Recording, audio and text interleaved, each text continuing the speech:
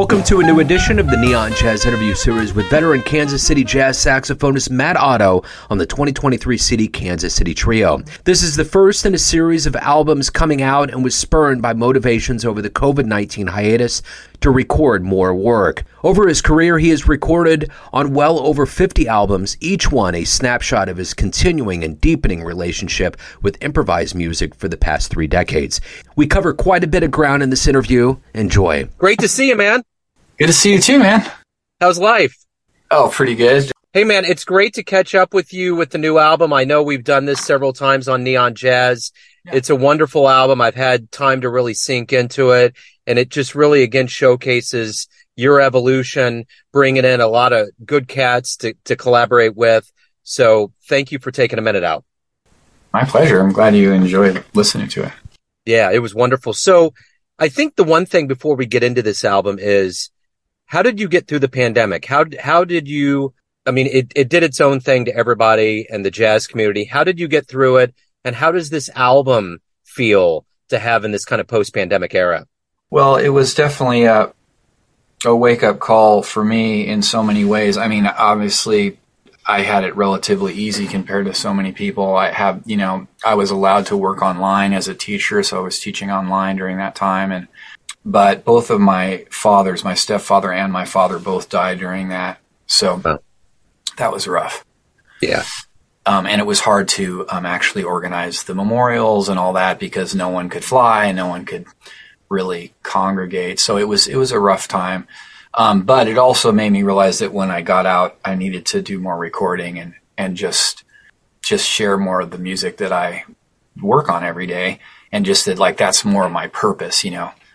If I have a purpose, it's probably that, you know, making music and sharing it. So I just, when we got able to record and be out in public and go to studios and make music together, I was like, started recording a lot.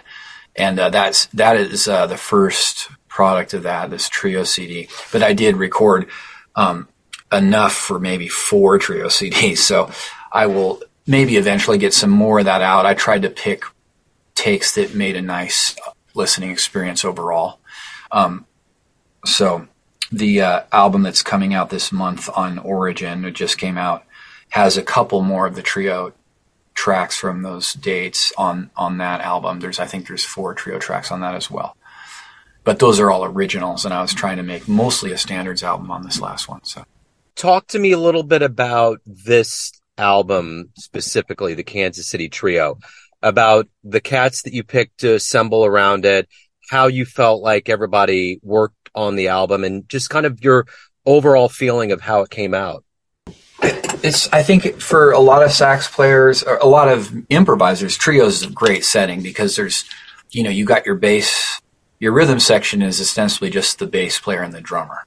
And so it allows, as a sax player, it allows you a lot of harmonic freedom, melodic freedom, and there's a lot of space in the sound automatically because of the lack of a chordal instrument. And I think it's the same if you're a piano player just playing with just bass and drums and you're kind of the orchestra on top. I like that. And so I've always enjoyed that. I think a lot of sax players do.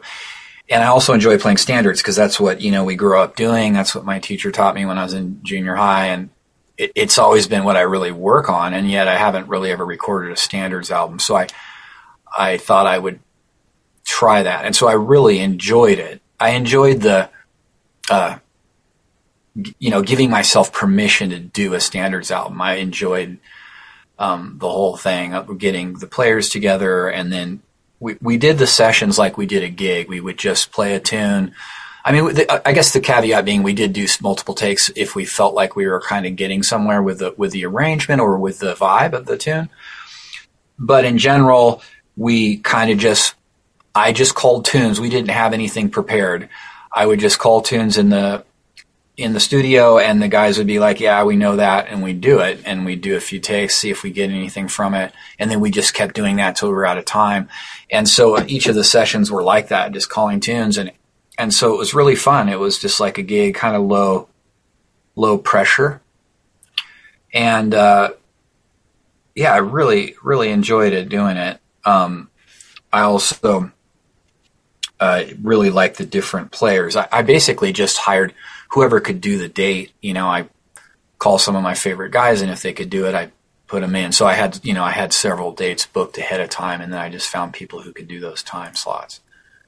So who was on this particular album? If you want to kind of highlight who they are and your history with them. Yeah, sure.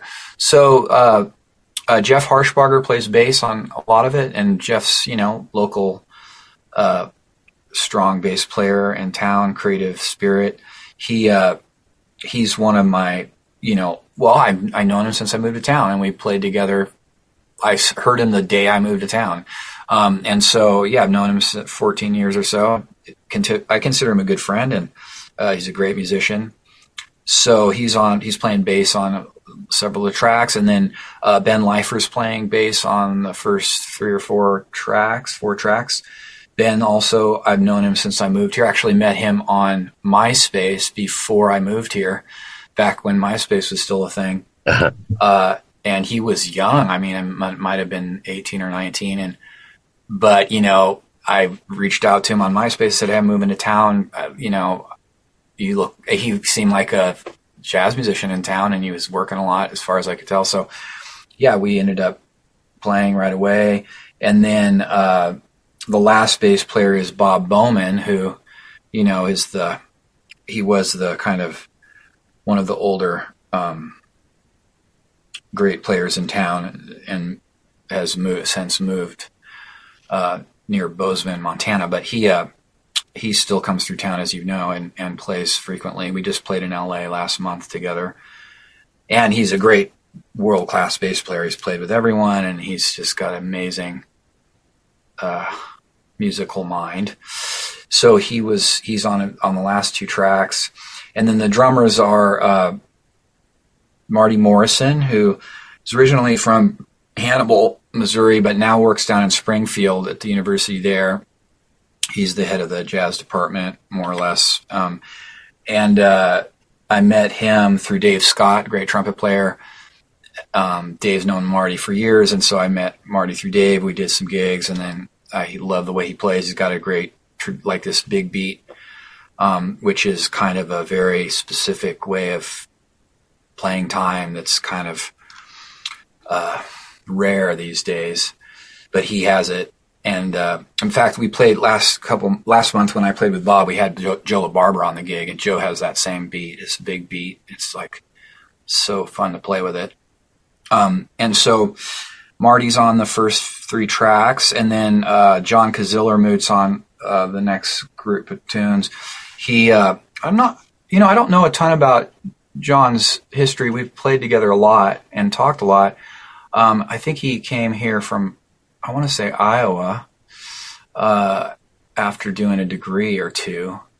Amazing musician, plays piano, vibes, drums. He's a great composer, classically trained percussionist, amazing at playing Latin, Cuban, like all sorts of drums, and amazing feel. Really great swing drummer. I mean, just a really authentic and deep guy. Listens well, interacts well. So I love playing with John. He also has a very demanding presence in terms of his timekeeping. He really keeps a buoyancy in the group and doesn't allow things to go below a certain threshold of has a really high integrity for time and interaction. So I enjoy playing with him. And then the last drummer is Brian Stever on the last two tracks with Bob, and Brian is like just one of the most creative drummers I've played with.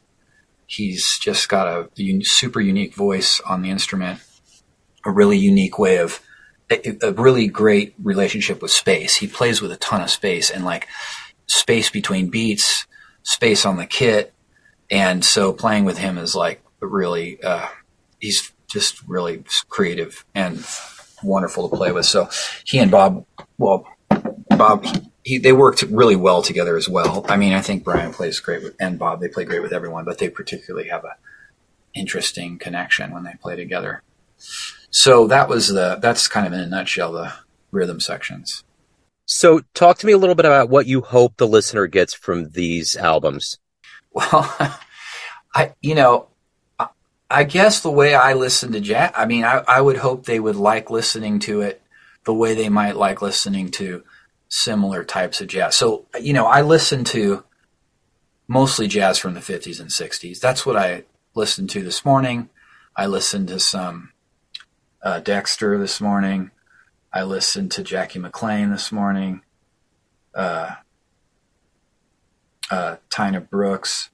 Tina Brooks, I'm not sure how you say his name. I listened to him this morning. So, I just like people who improvise melodically. I mean, that's about as simple as I can put it. I like melodic improvisation. I love the modernists, who I consider to be like Joe Henderson, Coltrane. I like modern players, but modern in the context of like the music from the 50s and 60s. I'm not like, I feel like that's still the where the real magic lies during that time. Partially probably because of economics. There was a lot more opportunity. Like you got like Miles, the Plug Nickel recording, right? He plays 7 nights, or maybe he played longer, but they recorded, 7 CDs or something. I think maybe it's less, but I had all those and listened to those to death. And, that's a hard thing now. I mean, you do have the Green Lady, which, arguably allows them to have the same band for a long time, but it's not really a listening venue per se. The players are great. And it gives them an opportunity to develop something, but, to have like this kind of emphasis in creative art at a club for that long with the same touring band, it's pretty. And then, you're talking about the best players in the world. It's just like that heyday of creative art in jazz is just, I don't think it's ever come around again to that extent. So that might have something to do with it. And the civil rights movement, infusing this with such an important kind of energy and meaning. So, it's just the best. And to me, it's the best jazz. But, maybe I sound like an old person by saying that, but I just, that's what I listen to. And so I was trying to make an album that I thought might fit into that listening schematic, where, if you like Sonny Rollins Trio, maybe you'd like a track from my album. Not to say that I'm, remotely like Sonny, but nonetheless, that kind of just a nod to that. Yeah, I feel that. I definitely feel that. The one thing that's kind of the backdrop to what everybody's doing now with new albums coming out and live music picking up is, from my perspective, I'm kind of looking at the health of this community that we're in. There was talk for a while that people were leaving big cities and getting out of jazz, and there was no work and it was hard to make a living, but it seems like things are stronger than ever now. What's your beat on the community coming back and things resuscitating? Yeah, I think I think everyone who plays jazz seriously does it for the love of the art. I mean, we would play jazz if there was zero money in it. And that goes from me to Pat Metheny. I mean, it doesn't matter how famous you are or how much money you're making. You would be playing jazz regardless of the money. And that is absolutely the case. So I don't think it ever really wanes in terms of it being a viable human art form, an important one. But I think, economics is a huge determining factor as to whether you can do it consistently. And, you could imagine if you're trying to pay the bills and raise a family and you can't play music to do it, it means you have to do something else, and that takes time away from the art form. Whereas if there's a thriving kind of community where there's work, you can play, say, like, at the Blue Room or any number of venues in town and make a living to an extent, maybe teach a little on the side, and you can basically be working on your art form while making a living. And that's ideal. I think that's a lot easier in smaller cities. Cost of living here is a fraction in New York or LA, and that's huge because the gigs pay about the same, and they might even pay better here, at least for the little guys. I consider myself a little guy. I'm not like a big jazz star. And so for little players that are just, who love the art form and do it all the time, it's easier to live in a small city. Having lived in New York and just like I worked 6 and 7 nights a week and was struggling week to week to pay my rent.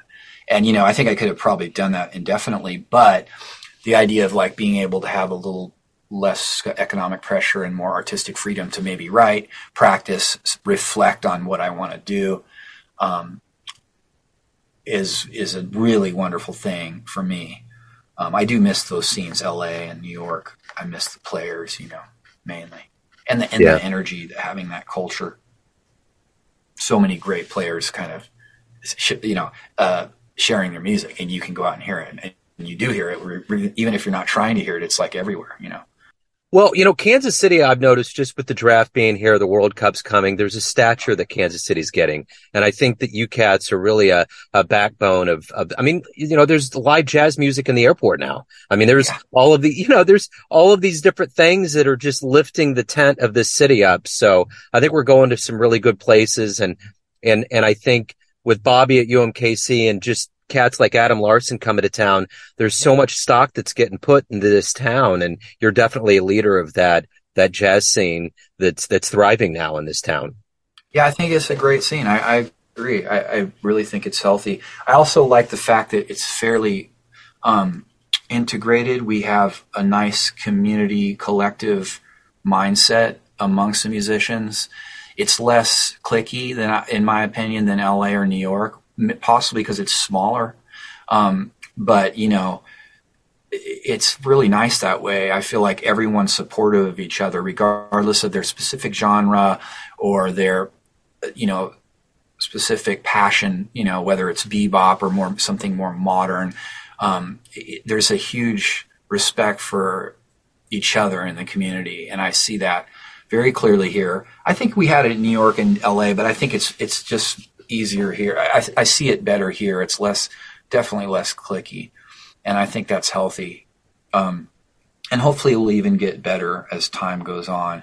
You know, I still think we need a few more creative venues that are really there for the artists, which is a hard thing to do because, you know, there's the money issue.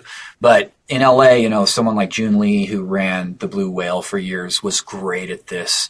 He had this, you know, the Blue Whale was like an artist-focused venue that still had immense success, you know. And I think if he had done it here, it would have still been going. I think the reason it ended after the pandemic was because of the economics of it. It's super expensive downtown LA. Or Rocco, who ran Rocco's in LA. He moved to San Francisco. He was another perfect example of that sort of club owner who knew how to let the artists do what they do and then create an environment which encourages the audience to listen, and it works, you know. And I think Doug and Lori were doing that. Lori Chandler, you know, with Take Five, they really had that same thing, and we need some more venues like that in town. I think. And, you know, the Blue Room's good. You know, Green Lady, Black Dolphin, they're all good clubs, but we need some more that are just like listening rooms where, you know, I remember at the Blue Whale, June would come out or the bartender would come out and tell everyone before the set, no talking. You know, you got to listen. It's going to be a set, and then when the set's over, you guys can talk and go to the bar, and then we'll do another set. It'd be 2 sets a night, you know. Lots of space for people to socialize. But when they played, you know, they were very specific about having, in fact, they did let you talk in the very back. They're like, if you want to talk, you can talk quietly in the back of the club or outside. And so it was just such a nice thing to do, and that's all it took. And then it created this culture of listening. And then people are like, wow, I really like listening to live music. Yeah. Because, you know, sometimes you have to force someone to put their phone down for a minute. Like, certainly. Yeah, certainly. Well, Matt, if anyone wants to pick up the new album, subsequent albums, learn about any live gigs you got, where can they go? The best place? Probably Bandcamp. It's a pretty nice website, and, you know, the artists get a fair cut. Plus, you can listen to the stuff for free there, and then you can also offer, you know, $1 or $2 for the album, or you can put in $20 for the album. It's really nice. It kind of embraces anyone, if you can afford it or not, and you can still listen to it. So a little better than Spotify, but it's also on Spotify at all the streaming services. And then I have copies that, you know, when I'm around town on a gig, I'm happy to, you know, offer the same thing, you know. So, Well, I will tell you this, Matt, knowing you as long as I have being in this scene, and I'm going to encourage anyone out there in Kansas City or anyone out there in the world, you are a phenomenal talent. Kansas City is lucky to have you. And when you perform live, it really does stop a room because there's so much talent and soul that comes out of your horn and what you do. So thank you for taking a minute out. I'm always very appreciative of having the chance to talk to you about your art. I appreciate it. Best of luck with this. And as always, I'm always looking forward to seeing you live out there. thank you. I appreciate it. And thanks for taking the time as well. I do appreciate you listening to it and reaching out to me. Thanks for listening and tuning in to another Neon Jazz interview, where we give you a bit of insight into the finest cats in Lawrence, Kansas City, and spots all over the world, giving fans all that jazz. Thanks to Matt for his time, energy, and cool, and coming back to Neon Jazz.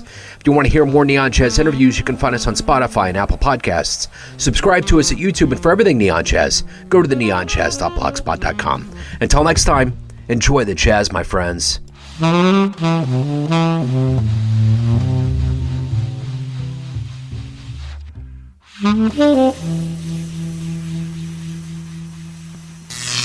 Neon Jazz.